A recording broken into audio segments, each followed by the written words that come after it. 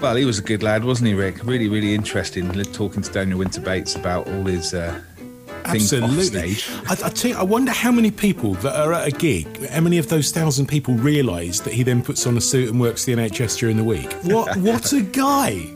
I know, incredible. Do you know what? I can remember being at Download Festival in the mosh pit, with I think there were probably about 60, 70,000 people there. It was massive. And, he's on stage. And I didn't know at that point that he was doing that. So to have that insight with him and have that conversation with him and feel his passion, genuine passion for it, and the fact that he's using that platform now to make people aware of mental health and push a really good message.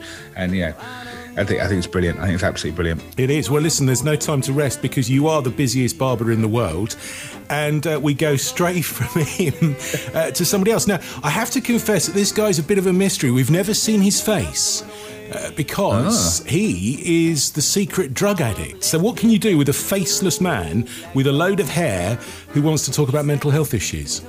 Oh, well, I'm sure we can work out something. If you follow his Twitter account, he's been recognised by Vice magazine as the most helpful anonymous Twitter account. So he puts out a lot of great information, stuff about addiction, stuff. It's very inclusive. It's a fantastic Twitter account. So if you don't follow him already, take a look at him, the secret drug addict. And by his picture on there, he's always wearing a balaclava, so I'm not sure how we're going to cut around that. Perhaps we have to cut the top of the balaclava off first and maybe cut around that. I don't know, but I'm looking forward to talking to him, and I think he's an Arsenal fan as well, so perhaps we can have a conversation about how Arsenal impacts mental health this season. Well, I get the impression he likes to talk, so hang on, here is a balaclava clad man. Hello mate, do you want to come over and take a seat, ready for your haircut? Nice one, cheers. So what we're going to do to your hair today then? I've been reading that mullets are coming back, so might me have a little cheeky mullet. Yeah, definitely. What about like a Pat Sharp style? That's maybe a bit bold. Maybe something a little bit more subtle than that. Okay, we'll go for something a bit more subtle. Right, I'll crack on with that. So, how have you been, mate? You been all right? Yeah, not too bad. I mean, I think I've got a bit of lockdown fatigue. Yeah. Like I'd imagine the entire world has, apart from New Zealand, who seem to be doing okay. But I mean, it's weird. I've been speaking to quite a few people about it recently, and it's like normally when stuff's going on, people are in all different sort of different things are going on in their lives. Some people are doing better than others, and when you're all doing kind of bad, it feels weird ringing somebody up and saying, "I'm not feeling great." Because it's kind of like, I know you're not feeling great too. Do you know what I mean? It just feels a bit like indulgent, a bit intrusive. But, it is what it is, I suppose. Yeah, it's one of those things. It's a big shared experience, isn't it? As the entire nation has had this, the first probably shared experience since the war. So I do think there's some positives to shared experiences because we can all relate. Not that we can understand. Yeah, we can all relate. So I think there is some positives to it, but it is a weird place, especially in lockdown part 3. So it is a little bit weird. But I mean, you yourself, you're known as the secret drug addict on Twitter, and you've been called Twitter's most helpful anonymous account. And that was by Vice, wasn't it? Yeah, I mean, it's a bold claim, not one I'd use myself, but one my ego will definitely attach to. It was nice. It was nice to be kind of recognised for the kind of hours I sort of put into trying to put, positivity out into the sort of Twitterverse. And, as we know, Twitter can be an incredibly kind of toxic place. Yeah. So, trying to do something kind of positive and it feels good. I enjoy it, but it is, the more I've been doing it, it's been about 3 years now, the bigger it's got, the more followers obviously you pick up and the more kind of engagement you get, the more messages you get in DMs and, all the stuff I sort of do with Neville and that. So it ends up being, it's ended up sort of nearly a part-time job. It's about 20 hours a week. Yeah. Wow. 15 to 20 hours a week put in. And obviously it's all unpaid. It's all just, stuff I kind of do.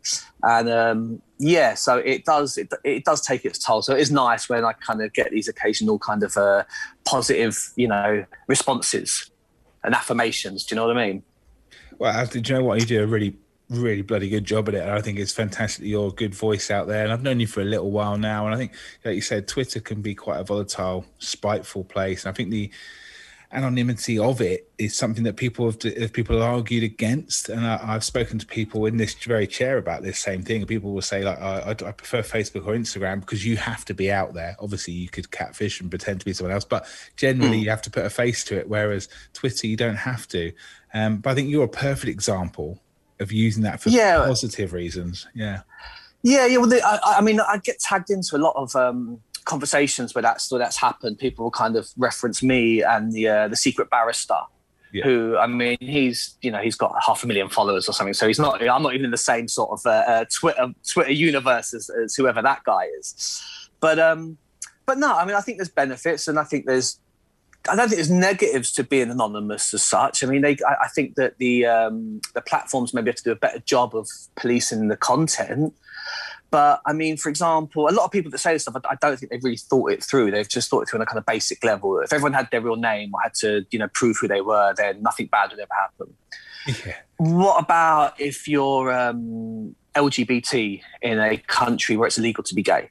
Are you then going to sort of, talk about issues in your country, relating to, gay rights? Probably not, because there's a good chance you could end up, going to prison. Do you know what I mean? There's lots of times where the platforms have been hacked and information has been leaked and stuff. So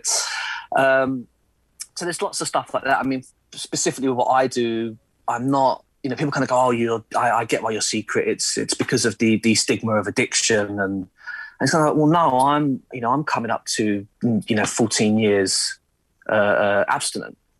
So there's absolutely no stigma for me, I don't think. Generally people they assume that I'm cured, that I will never drink or use drugs again, that, I've absolutely changed my life. And then obviously, to the best part of it, I have. If you're a year clean or, you're 6 months sober, there's still stigma. If you're 2 years, maybe, early doors. But for me, it's not so much about the stigma. It's just about the freedom to kind of have discussions and talk about stuff and control my own kind of anonymity. Everybody that I know, I mean, we know each other, everybody I know who knows who I am knows I don't drink and knows why. And if I'm in a pub and someone offers me a drink, I say, I don't drink. They say, oh, well, are you driving? I say, no, I haven't drunk for 13 years. They go, oh, why? And I sort of say, oh, because I'm an alcoholic. I'm an addict. I've got issues. So it's not, so it's not that I'm embarrassed or the stigma. It's just more about sort of controlling what information I allow to kind of be put into the universe, I suppose. But I think, I think that, not allowing certain accounts is because they're not named, I think is kind of ridiculous, really, and won't solve the problem. No, so people are still people, aren't they? And people have exactly opinions, and now some people are very vocal about these things. Well, most of the horrific stuff I read is from accounts with people's faces and names on it. If I'm being honest, you know what I mean? Yeah. It's so it doesn't seem to work for them. No, of course it doesn't, does it? But you delved into a little bit about your history there, but what made you actually start the Twitter? What made you start Secret Drug Addict? What made you start that? I jumped on Twitter. I initially kind of jumped on Twitter when Charlie Sheen was going mental, like, was it 10, 11 years ago? He was talking about drinking tiger's blood. And I just thought, this is amazing. You can sort of connect with like famous people, and actually like communicate directly to them.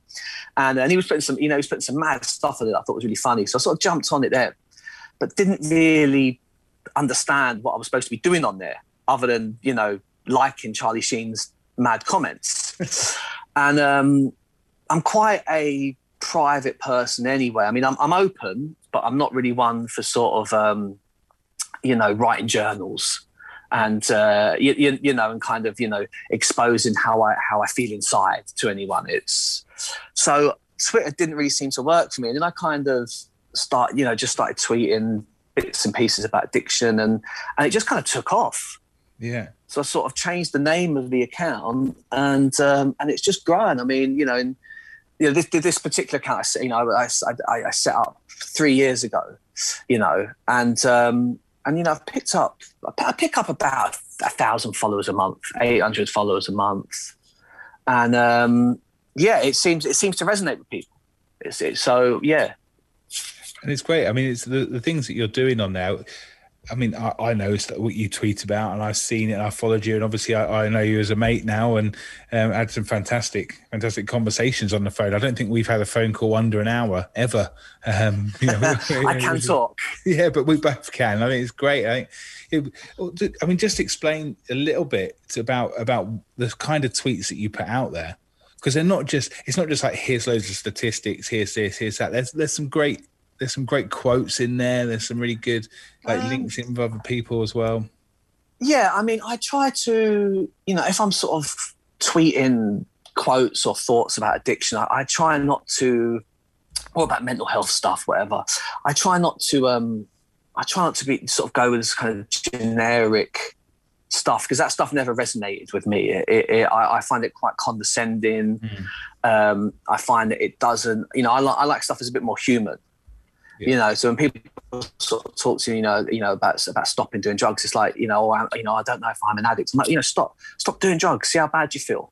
If you know, that's how you know if you're addicted or not. Do you know what I mean? It's like, you know, you stop doing drugs and you're gonna feel dreadful. It's gonna be horrible. But you know, once you come out the other side of that, life gets better and it improves. So rather than kind of going, stop doing drugs and your life's wonderful, it's amazing. It's like, it's not. It gets difficult. You have to learn to manage emotions and feelings, and you know, your actions. You know, you're basically like a toddler. You know, and you kind of have to learn to kind of navigate the world. You know, so, and it is tricky. But you know, if you can manage to do that, the longer you do it, the more time you have abstinent, the easier it gets, and the better life gets, and the more good stuff comes back into your life, and So yes, I tend to kind of try and do stuff that's kind of more steeped in kind of humanity rather than just, you know, generic airy fairy kind of stuff. Yeah. You know, and then obviously the more I've kind of got into it, the more I've kind of started, I suppose, you know, that I'm followed by lots of sex workers. I get inboxes from lots of sex workers because of my relationship with Neville and you know, his relationship with supporting sex workers. So, you know, I've learned lots from them, and, you know, lots of, not specific, you know, it's not specific to that industry, but, you know, just because of my you know, how I've connected within that industry, I'm, you know, people with addiction or mental health issues, sex, you know, inbox me, and you know, you learn a lot about, you know, the stigma around sex work, or the you know, the laws, and you know how entrenched they are in sort of, you know, patriarchal stuff, you know, all that stuff. So I tweet a lot of stuff around that, you know, a lot of kind of social stuff, because I believe that mental health and addiction is entrenched in sort of not entrenched in socialism, but it's like, you know, this narrative that, you know, it's okay to not be okay. And I get what that means. I understand what you mean when you say that to me. But you know what? It's not okay that I'm not okay. That's not okay. It's not okay that I live in a house with, you know, with unaffordable rent, that I have a job where I have to receive in-work benefits, where I have a job, you know, without a contract, where I don't have sick pay, holiday pay. Yeah. You know, these things are not okay. It's, you know, and I think, you know, this is the stuff where, you know, every kind of, you know, mental health awareness day, mental health awareness week, everybody tweets, you know, it's okay to not be okay, and, you know, all these other kind of positive affirmations around talking about your mental health. But we're not talking about what causes mental health. And you know what? If you're, you know, I don't think that I don't think a lot of people really understand the, you know, the consequences of poverty on mental health. Do you know what I mean? And the trauma that poverty kind of, you know, causes, basically. Do you know what I mean? So it's like, we talk about, you know, it's okay to not be okay, this, that, and the other, whilst drug services are cut, whilst mental health services are cut, whilst there's huge waiting lists for CAMHS, the children's mental health group, all this stuff, where they're in classes of, there's 30, 35 to a class in school, and kids are getting lost amongst that group, and all that stuff. No youth clubs, no peer mentoring stuff, and that's where it begins. You want to know where kind of adults' mental health, begins. It begins there. Yeah, totally and so I kind of, a lot of the stuff that I tweet or talk about will also sort of be based around that stuff, I suppose, for want of a better kind of expression. I mean, I'm not some crazy kind of communist or social. I mean, I suppose I am a socialist. I don't know. I don't really sort of like labels, but for me, that's where it begins. Do you know what I mean? It begins with children's stuff. Yeah, I think, for you talk about it's okay to not be okay. And I think it is okay not to be okay and not feel good some days. But at the same time, like you said, actually, we need to start. How do you deal with it? Let's deal with it. Yeah, what do we do? How can how can I keep myself mentally fit? How can we prevent those things? How can we? Because it can become. I do think sometimes, that phrase can become an excuse to go, oh, well, then it's okay to be like, people settle with that feeling. And actually, look, exactly. It's not okay not to be okay. We need to this, how can we help each other? How can we build peer support communities, things in society, and that to make that really work and make things better? That's it. I mean, it's, it's like, you tell me you're not feeling, I go, it's okay to not be okay, Tom. Yeah. And that's it. That's a full stop. I go and put the kettle on and just get on with my day. The next thing is like, what can I do to help? What can we do to help? How do we make that better? Yeah. And that's the kind of bit that seems to be getting lost. But it seems to be, I think, a lot of people that, especially on social media, that tweet that kind of stuff, seem to be people that are, I would assume, are probably doing okay. They're talking about subjects they don't necessarily have any professional or lived experience with. So I appreciate the support. I appreciate the sentiment, but it just, these are things that need to be solved, not just, like you say, accepted, which is where we seem to kind of be with it. Yeah, I think we're telling people to talk, but we don't know how. We're telling people to open up and talk. We don't know how to listen. We don't know how to react, and we don't know how to take care of it. With physical health, we know if I eat well, if I go to the gym or exercise in some shape or form, I'm going to be physically healthier. If I don't, then I'm not. And with mental health, we need the same sort of education around that. And I mean, you touched on it a minute ago, talking about mental health and like coming off drugs, everything's going to be okay. But actually, it's not. It's difficult to get off them. It's difficult to get through that.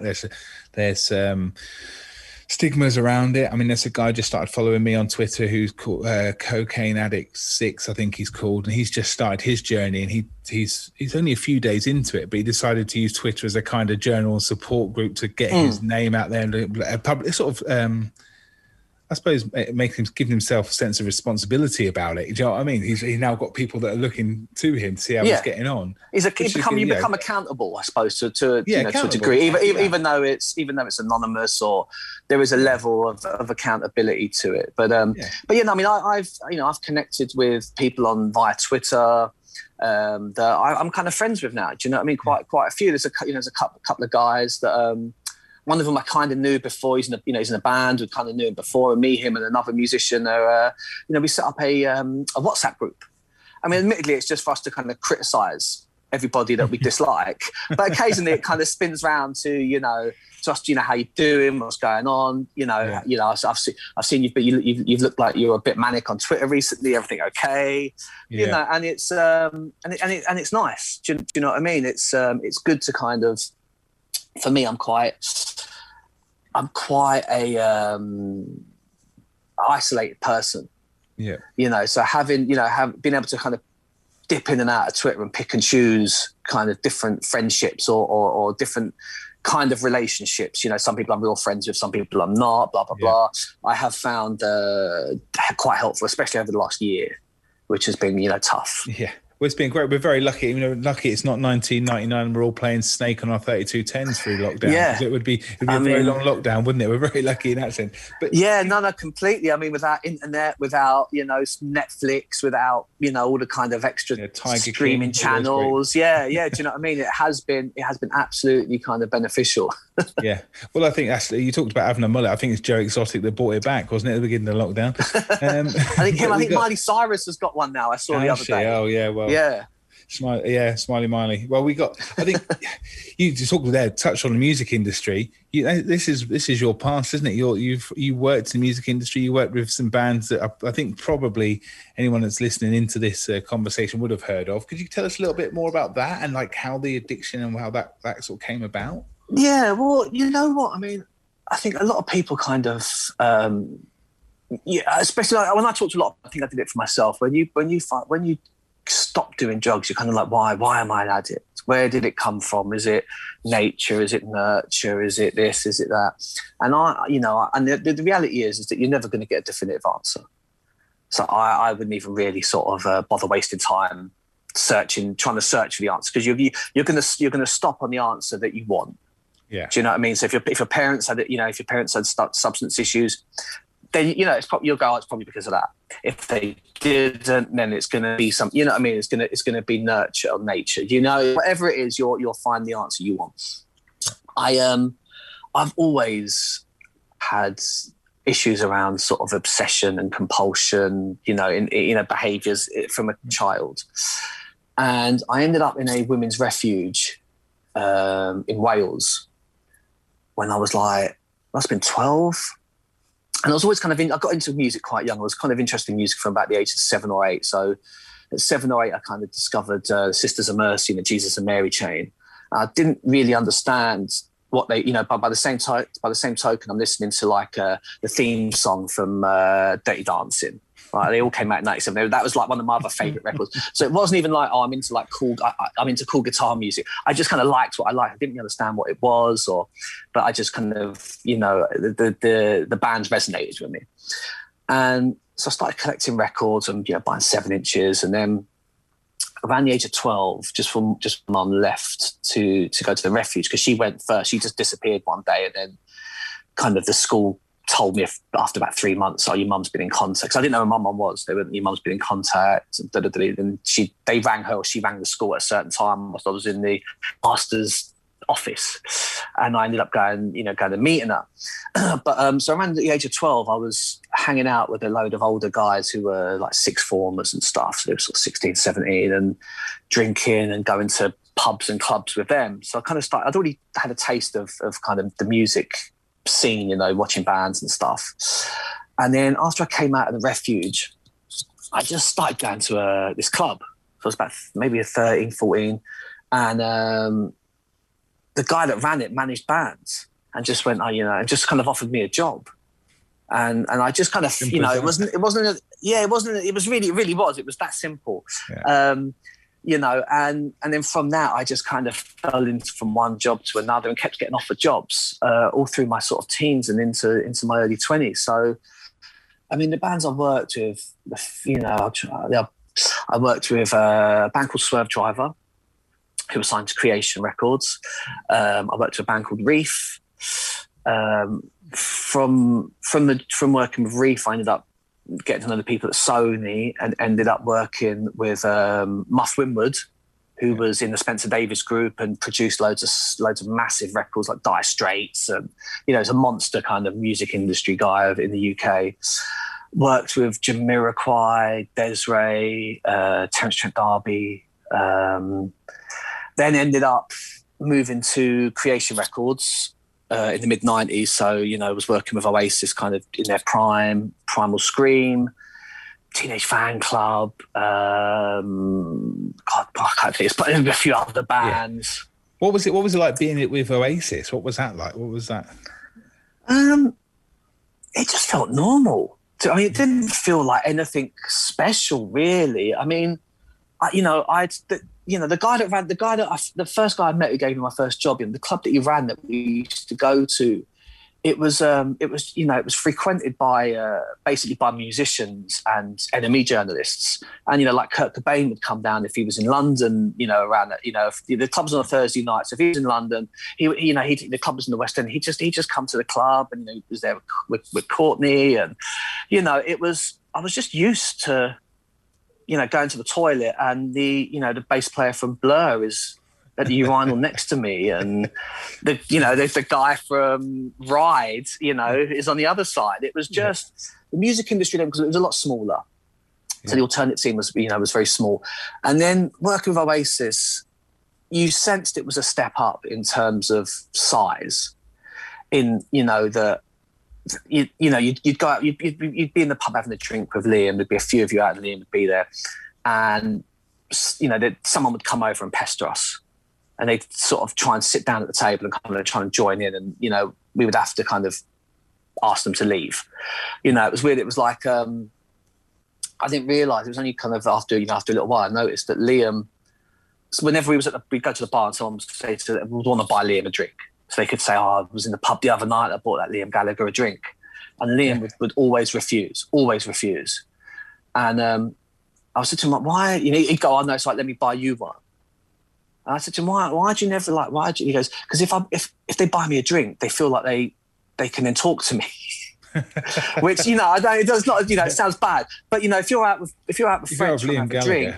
You've got 50 people trying to buy you a drink or not. Yeah. No, but, you're trying to have a quiet drink with a few pals, and some guy just wants to talk to you for 40 minutes about about what, I don't know, about an argument you had with your brother that you read about in the press or something. It's like, and then a lot of the time you'd find they'd then be a dick. Do you know what I mean? So they could then say they said something, they were a smart ass to Liam Gallagher to their friends, or so it was. So I noticed stuff like that, which had never happened with bands before. That we'd get kind of low level harassment. Yeah. So that was really it. Other than that, it was just dead normal. I mean, he came out. The group of us went out on my 21st birthday, and he ended up having a sleepover at my house. Just and Liam Gallagher. Yeah, I mean, my granddad's knocked on the door the next morning with a birthday present for me, and Liam's opened the door and he's come and woke me up and gone, "Oh, your granddad's at the door with a birthday present for you," and it was just normal. Yeah, just become normal. But I mean, I always think that the music industry, is, I mean, being in bands when I was younger, knowing people in bands, but every now, there is a strain, I think, on the mental health, but in this, this persona, that especially when you get to be well known, does that, like someone like Liam Gallagher saying that they were struggling with their mental health as being the man that he is, the persona that he is as the frontman of Oasis. But does that kind of thing like trickle down to the rest of the people working in the industry? Is it kind of like high pressure? Is there a lot of pressure on your mental health? The short answer is yes. The short answer is yes, there is. I think it's a lot better now than it used to be. I think that, during the 90s, during that whole kind of Loaded magazine, lad culture stuff, we're doing lots of cocaine, and we're sleeping with as many women as possible, and, fighting as much as possible. And it was all good fun. And, you kind of look back now and realise that it was incredibly toxic, but during amongst that, you're not gonna be staying up for days doing drugs with people and kind of going, oh, do you know what, feeling a bit vulnerable at the moment. It's like, I've got a lot going on. My mum's not well, and, I'm struggling at work. It would have been seen as a sign of weakness.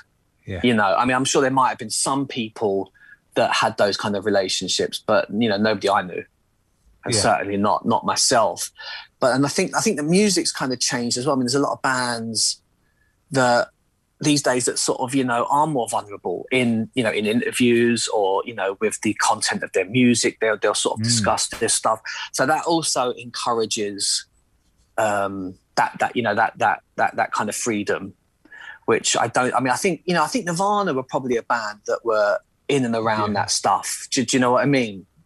Kurt was great for calling out kind of, toxic masculinity, which is, very, it's kind of a buzzword or a buzz expression, over the last few years. But he was, I didn't know anyone else that did that stuff. Didn't know anybody apart from the feminist bands, which were just girls.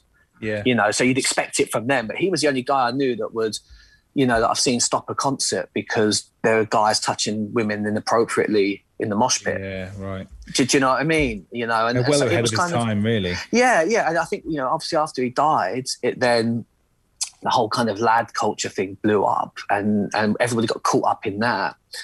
So yeah, I don't think it was. I think it's getting a little bit better, but I still don't think it's within the music industry. I still don't think it's you know, it's that common. Do you know what I mean? I think when you've got jobs like that, and I think it's any industry that, you know, the music industry, the film industry, any industry where you're kind of doing your dream job, there's going to be pressure.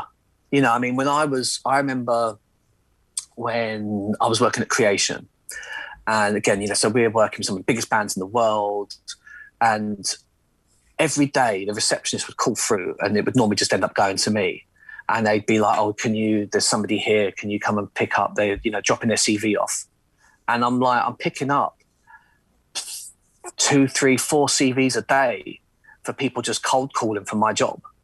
Do you know what I mean? And it's like, you know, you don't want to just throw them in the bin because you think that's, you know, because that's kind of, you know, that's bad. But by the same time, I don't want to be handing them to my boss. No, exactly. Do you know what I mean? And, you know, I'm 17 at the time. It was, you know, and it was a lot of pressure. It felt like, you know, if I make a mistake, if I do something wrong, they're going to replace me. And I think that mental health, especially in and around addiction, low self-esteem, low self-worth is incredibly common. So, you know, if you've got low self-esteem, you don't think you deserve the job anyway. They're gonna, you know, you've got imposter syndrome, all that kind of stuff. And there's people who want your job. They're hanging around the door waiting for it. It's not, you know, it's not enjoyable. No. And then you're adding drugs on top of that, and you're having like the come downs and the hangovers, and of course, the anxiety around that, and then getting into work late, making mistakes because you're not on top of things. I mean, it's just a self-perpetuating kind of fuck up, basically. But it kind of feels like, it kind of almost feels like that's what you should be. I mean, I can remember when I was in bands, and it was this whole thing of like, you know, I looked up to like the bands like Motley Crue and all, they're reading the dirt and thinking, "Wow, that's amazing what they're doing." And actually, the reality of it is not. And it's kind of like idolized, and they're like heroes. And it's glamorized, and it's, you know, put up there. And I think it's difficult because the music industry, there's a lot of pressure. There's lots of. We had the actual lead singer from Bury Tomorrow come and had his haircut the other day, and he was telling us about stuff. But he's very open about his mental health, and he's actually works in the NHS. Okay. Himself as well, and they've just had a top 10 record this last year, and he was talking about he's open about it, and this record he was talking about it more than ever. But in lyrics, I think it's been there for a long time, hasn't it? I mean, I listen to songs back now that I used to love 20 years ago, and there's things about suicide and mental health, and but I think there's still a long way to go because they were saying it, but I was just hearing the music. I knew the words. I didn't hear the meaning behind it. I think that's a long way to go with mental health. Yeah. We're not taking it in properly and addressing it and moving forward. Well, if you're not in that place to hear it, then it's like when you hear a song and suddenly it means something completely different to you because you're in that space. You kind of go, "Oh, that's what that song's about." I never got that. Do you know what I mean? I kind of was, you know, I was taking it literally, or I was taking it figuratively, whatever it is. Yeah. But yeah, no, I mean, the stuff around me, Motley Crue, I love the Dirt. It's a great book. It's a great book, yeah. But yeah, no, I mean, I was drawn to all that. I mean, you don't, why would you, you know, the reason you kind of want to work, I mean, for me anyway, the reason you want to work in the music industry or be in a band is because you don't want to do a 9 to 5. You want to stay up all night having sex with anonymous women and doing drugs. I mean, that's kind of fun initially, you know, and especially when you're reading, you're reading the biographies of all these bands, like, you know, the Aerosmith biography or Led Zeppelin biography, the chaos. But it's only as I've got older and I've seen people who in the early 90s, you know, were in quite big bands, you know, they're playing, you know, 2,000 capacity venues all over the UK and Europe and stuff, end up with nothing, end up dying of drugs overdoses, or end up, you know, on the dole with nothing, you know, with mental health issues, because, you know, no one reads those books. Yeah. So, you know, for every kind of Dirt, there's like 50 bands that, you know, had a strong debut record, went mental on drugs, fucked up their second album and got dropped. Yeah.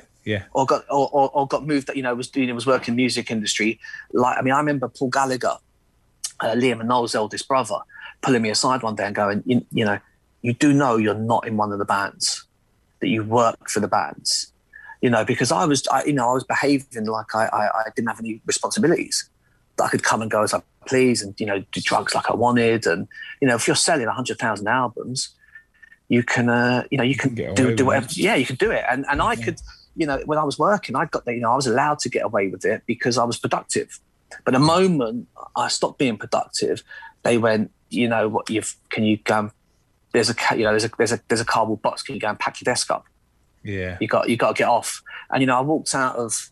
I remember sort of walking out of my last label in my maybe 22 or something. I just with this box with some shit in it, not knowing what the fuck I was going to do. Just all I know is that I'm entrenched in addiction now. Yeah, I didn't know where to go with it. I didn't know what to do. And that was it basically. Whilst you're working and making money for people. I mean, I think that's any kind of industry. I think it's it's the same for, as I say, the entertainment industry, acting, whatever. Yeah. As long as you're productive, they'll turn a blind eye to it. Do you know what I mean? The moment that you're not, it's like you're replaceable. And I get that, but I do think that certain industries, they should have a duty of care, especially to young people. Do you know what I mean? Yeah, but it is what it is. Yeah, and with that sort of, you said duty of care, and that, what if there's like one thing, we're coming up to finishing off your mullet. It's looking really nice. I just wanted to before we finish up and put some products through. I wondered, what kind of thing, as somebody who's been through addiction, and you've been through the tough times, and you've come out the other side to have a successful life. But relatively speaking, but I suppose it depends on your definition of success. Well, that that's all relative, isn't it, to the person, exactly. the individual. But I earn less money now than I did when I was 18. That's a fact. Right? I'm in my 40s now. I earn less money than when I was 18. Yeah. I've got two wonderful kids. Yeah. They both seem to be kind of mentally stable. They're physically well. Yeah. So I'm married. That sounds like success to me. And that's exactly it. I feel successful. Yeah, exactly. And what could you give, if you give a little bit of information or a bit of advice or a bit of something out to somebody, if there's someone struggling right now with addiction, they've gone through it, they're trying to get off it, they've gone through it, and their mental health struggling, what kind of one little bit of information could you give to somebody that would help them get through? Just that, it does get better. I mean, that was the thing for me, is I didn't know anybody that had stopped doing drugs. Everybody I knew kind of did drugs. The people that I thought, were kind of, didn't do drugs were just the people that drank and smoked dope. Yeah. That was like, they don't do drugs. They just smoke weed every day. And so I didn't know anybody that had stopped or could stop or, so I didn't think it was possible. I thought the idea of abstinence was absolutely ridiculous. And then, I came into recovery, and I met people that were 8 months, 16 months, 2 years, lots of people with lots of different amounts of abstinence. And suddenly it was kind of, I kind of realized that, that you can stop doing drugs. It is possible. It's not easy. It's like the hardest thing I've ever done. I mean, it's simple. You just don't do drugs. Just wake up and don't do drugs. It's easier than actually doing them, isn't it? Because you've got to go and try and find a drug dealer who are the worst businessman ever, and you've got to go and do this, and all that stuff. Yeah. So it's really simple. Just wake up. Don't do drugs today. That's all you have to do. But it's not easy. It's really not easy. Do you know what I mean? But with time, it gets easier. I think it's like anything. You go to the gym. You come home from the gym after the first day and everything aches and you're sore, and you wake up the next day and you're like, I don't want to do that again. I'm in pain. But, you go back and, the same, you go back and you go back. And the next thing you're built like you. Do you know what I mean? And you're nice and ripped. You know what I mean? And it's just, it's just a case of, incremental steps every day, just trying to do something positive and keep on, and if you relapse, try not to see that as a definitive failure. Recovery is rarely kind of linear. Do you know what I mean? It's sort of peaks and troughs. Yeah. But as long as you can have more good days and bad days, and you keep the enthusiasm for wanting to be abstinent, then I think, I don't know anyone that hasn't done it. Yeah. That really wanted it, really put the effort in. And I mean, I make it, it's the most important thing for me. It's if the relationship I was in was causing me to want to use drugs, then the relationship goes. Yeah. If the job I'm doing is affecting my mental health and causing me to want to use drugs, I change jobs. If the friendship groups I've got causing me to want to use drugs or making it more difficult to not use drugs, I don't hang out with those guys. Yeah. And I don't. I mean, I'm still friends with them. We haven't fallen out. What about your old friend? We haven't fallen out. We just don't hang out. Yeah. I see him. It was one of my pals at his dad's funeral last week. At a Zoom funeral. He died of COVID, unfortunately. And I jumped on the Zoom, and I rang him up and we had a chat afterwards. But we don't see each other really. Most of these guys are still drinking and doing drugs and having fun. And that's not conducive to kind of where I'm at in my life. So as long as you make it the most important thing, it's not more important than my children. No. But without it, I don't have my kids because she'll leave and take them. Yeah. Do you know what I mean? So so it comes before everything else. And because of that, because I have my abstinence, I have everything else in my life. Yeah. And that's amazing. That's amazing words of wisdom there, putting it first because, and like you said, they were cutting off the friends, you're a product of our environment. And do you know what, at the end of the day, these people, as long as you're not cutting them out of your life completely, you're just not hanging out with them in that sense. And I think that's a great thing to do. And I think, and it's about respecting and valuing yourself and valuing the things that you want more than anything else. Like you said, you don't want to lose. And honesty, I've got to be honest. You know what I mean? It's like honesty to myself. Can I really be in these situations for too long? Do you know? So I go to the, sometimes I've gone to the pub and I've walked in the pub and gone, I'm not feeling this tonight. And I've just I've gone round, said hello, and I'm just going to the toilet. And I've just left. I've just got off. Backdoor boogie. Yeah. Other times I might stay for a couple of drinks, have a couple of Cokes or a couple of non-alcoholic beers and then go, right, I'm getting off now. And, it's about the honesty. Am I all right to stay here? If I'm not feeling it, if I'm feeling a bit like ropey, then it's time to go. Yeah. And it's that kind of honesty to self. It's that worry you have inside of yourself. Oh, they're going to be upset if I go. Most of the time, they don't care. They've had too many beers. No one cares if I'm there or not. No, exactly. They all think I'm boring anyway now. Do you know what I mean? They don't care if I'm there. They're too busy chasing women half their age these days. I mean, it's tragic. That just sounds exhausting to me. Yeah, I've done it. Your back's hurting. It's like trying to pretend you understand what what music they're listening to or what TV shows they're watching. I've got no idea. No idea. It's I mean, that's it. That's that kind of self-obsession about, if I don't go, they'll think this. If I leave early, they'll think this. And as I've got more into recovery, I've realised more that I'm not that important. Yeah, I'm genuinely not. They don't even know. They went, what time did you leave last? I didn't even know you'd gone. So at that point, I lie and say I left later than I did. I was like, I was there till like 10:30. I left at 8. Yeah. I mean, the only thing I suppose now is the biggest thing in your mental health is how Arsenal are playing, aren't they? It's. I mean, I'm positive. I'm positive. I think Arteta's doing wonderful things. We'll listen back to his podcast next year and go, he was bang on. No, I see great improvements all over the pitch. I see some of the younger players that have been bought in the last 12 months looking brilliant. It's they're just missing that final little piece up front, that kind of that spark of creativity. And once they get that and they get the goals again, they'll be fine because defensively sound. I think it's good. I think you look at United and what they've done, keeping loyal to Solskjaer, and it's starting to pay off a little bit. I think that's the thing we need to do in all aspects of our lives. Not give up and move on to the next thing too quickly.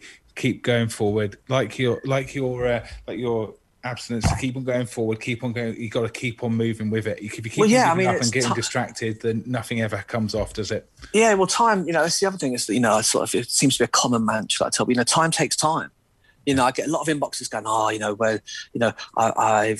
I've not drunk for a week, 2 weeks, or when do I start to feel better? And I'm like, you didn't get into this situation overnight. No. You ain't getting out. You ain't going to get out of it overnight. It's going to take. It's a process, and it's going to take time. You just have to keep moving forward. But whereas people, I think this is especially with addiction, people want instant kind of results. Do you know what I mean? Which is how I got into the problem in the first place. I didn't feel good in the morning. Do some drugs. I feel great now. And unfortunately, it kind of unravels. The longer you kind of live that lifestyle, the more it unravels, and the kind of less you eat and the less you look after yourself. And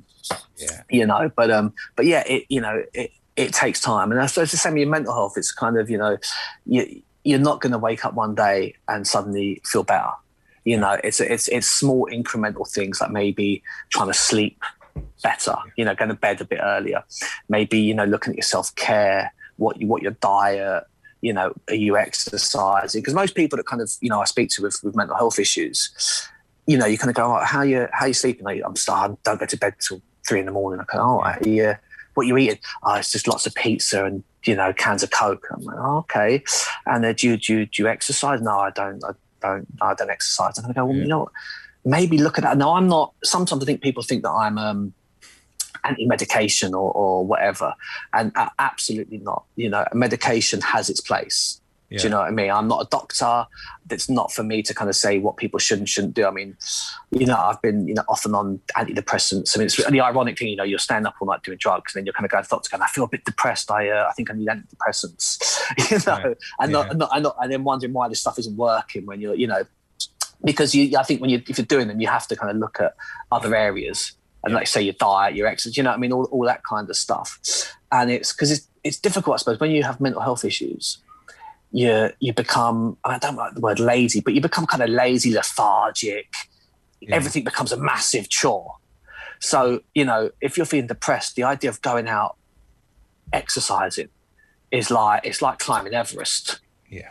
But you do know that if you do that stuff over a couple of weeks, you might give yourself a tiny bit of breathing space from how you feel, how you think. Do you know what I mean? And that might just be enough to get you through the day.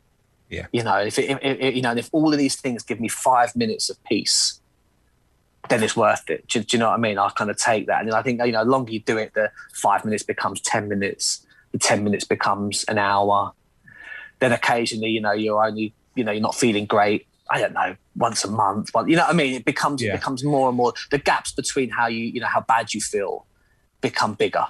Yeah, well, I think it's about, you know, I think it's a combination. There's 3 different things. You know, there's the medication, obviously. There's the therapy that you can have, but also I think it's also important is the support network you've got around you, the community and your peers. And I think that's a really, really important thing, to combine all 3 of those, and sometimes 1 or 2 of them, and you work around those. Yeah, not everything fixed. And the thing is, find your own way, isn't it? I think, like you've been saying, find your own way. What works for you doesn't necessarily work for anyone else, but it's really important to do that. And absolutely, with being unique, I think with this mullet that looks a bit like Cesc Fabregas when he started playing when he was 16 for Arsenal. That's similar. I'll take that. You've gone for that. I've gone for that. Okay. What do you think? I'll get a mirror and I'll show you the back. All right. Here you go. What do you reckon of that mullet? The length around the back there. Look at that. Perfect. Love it. Perfect. I love the little curls at the bottom. That's all beautifully. Right. I'm going to take you over to Rick at reception. He's going to take care of the bill for me, if that's all right. Nice one. Booked in for next time as well. See you soon, Tom. See you soon, mate. It's been a pleasure, as always. Bill's looking a little bit much because it's been a bit of a reconstruction job as well. Fair bit of product gone into this one, so I think you're looking at upwards of 200 quid on this one. 200 quid? Oh, yeah, at least, yes. And then there's the coffee as well. Crikey. You're lucky you didn't have the biscuits, because we got hobnobs. Thank you so much for visiting my virtual barbershop today, and I hope you enjoyed what you heard. I hope you enjoy your haircut too. If you or anyone you know is struggling with their mental health, please take a look at the fabulous hubofhope.co.uk for all the resources in your area. I'm already looking forward to your next visit, but in between cuts, I would appreciate it if you could help Barber Talk Podcast out massively and give this podcast a review and 5 stars on iTunes to help the podcast get more visibility. Also, don't forget to subscribe and follow so you are the first to hear the conversations from the barber chair. Oh yeah, and don't forget to book in with Rick for your next appointment. Miss you already. See you in the chair soon.